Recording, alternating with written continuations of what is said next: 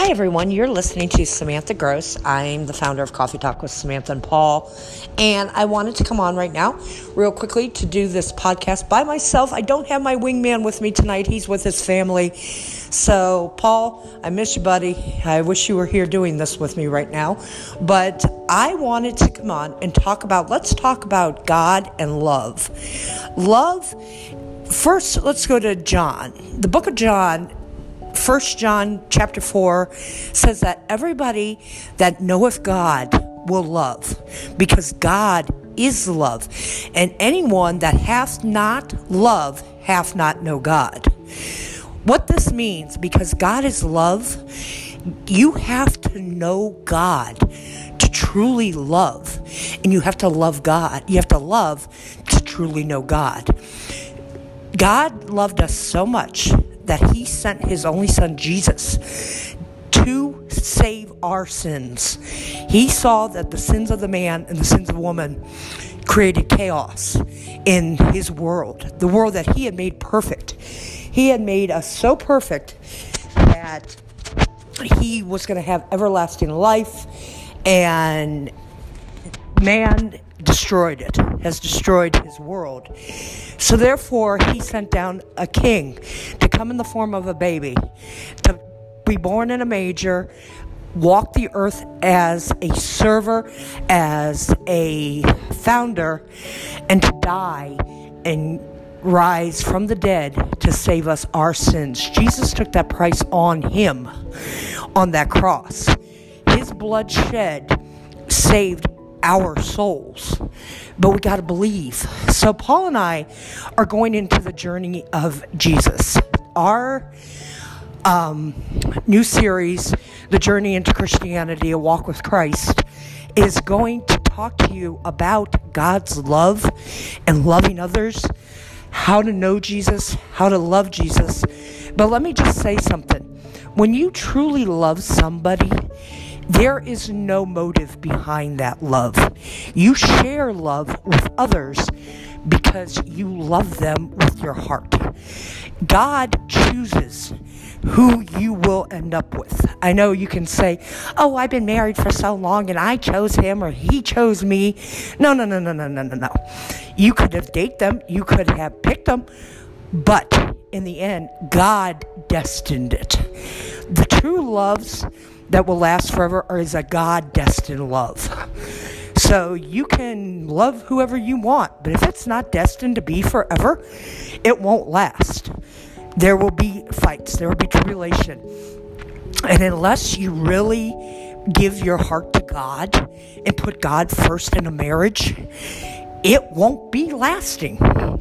So that's why I encourage everybody that I meet, everybody that's in relationships, everybody that's in marriages, I encourage you to put God first always. Because the ones that put God first are the ones that will stay together. You know the old saying, those families that pray together stay together, that teach their children about Christ, that teach their friends about the Lord, that have prayer time together, Bible studies together. Those are the ones that are inseparable. And if you don't put God first in your marriage, you're going to end up divorced. And I urge you and warn you of this, because you have to really know the Lord to be in a successful marriage. And now you may say, well, I'm not a Christian. My marriage is fine. Okay, that's fine. Now, let me ask you, how many would you say of non-believers are more in a relationship with somebody that's an alcoholic, that's a drug user, that's a cheater? More non-believers, statistically showing, cheat, lie, steal, alcohol, drugs, because they're missing that piece. They're missing the peace of God. And their marriages fall apart because they destroy themselves in two, and they destroy the families. What we got to do, everyone, is you really want to think about what you want in life. Like for me, I'm a single woman. I am single. I can admit that. But I really have to think what I want. When I look for a mate, and I pray about the mate, I pray for Boaz like Ruth did. In the book of Ruth, she was working the fields of the labor, and Boaz found her because God told him, that's her. Watch her. She was a servant girl, watching and working the labor. And Boaz loved her that much. He saw her true inner love for the Lord. He saw how she took care of Naomi, her ex-mother-in-law, and Ruth, became the queen. Queen Ruth, Boaz and Ruth, the love that is a beautiful love. Read the book of Ruth. But that's what I look for. I have worked many different jobs, and the happiest job that I worked at was when I was in the mental health world and working at a mental health agency. I had so much joy helping clients. I had men at the office notice me. I had people around me notice how happy I was. It was all because I was serving, and I was doing something that I was proud of. I was proud to help these other people because I truly love them. And it's something that I've always had in me, is the gift of serving other people. And so what I'm telling you is find your passion. Find your passion. Ask God what you want out of life. Ask God who you want out of life. Who do you want to be? Where do you want to go? What kind of mate do you want? I have a list, a checklist. When I look at men, or men look at me, if number one, if God doesn't say they love the Lord, if their walk with Christ is not as strong as my faith, I won't date them. I will have nothing to do with them, except as a friend or as an acquaintance.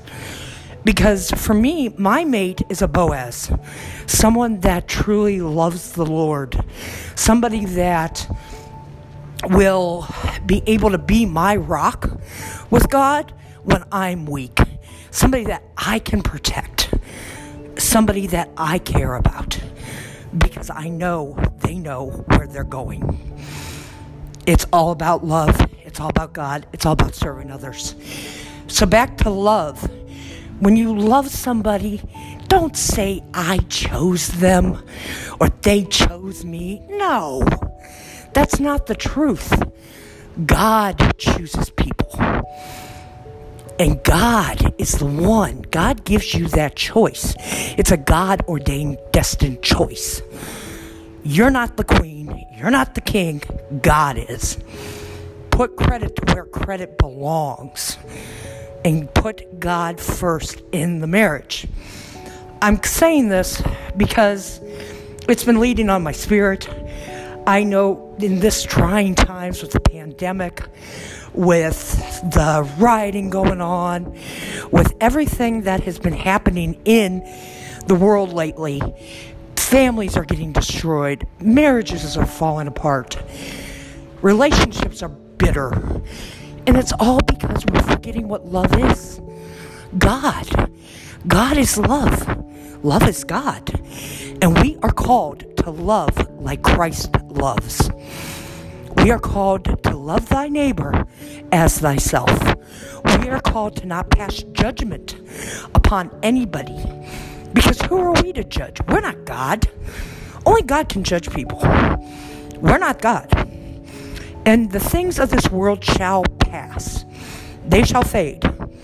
But God remains, and so does love. This has been Samantha Gross for Coffee Talk with Samantha and Paul. We will talk to you tomorrow evening. My wingman Paul will be back on the show with me tomorrow. And if you'd like to be a guest on the show, please feel free to drop me a message. Thanks everybody for listening. Remember, God is love and love is God. Have a blessed evening.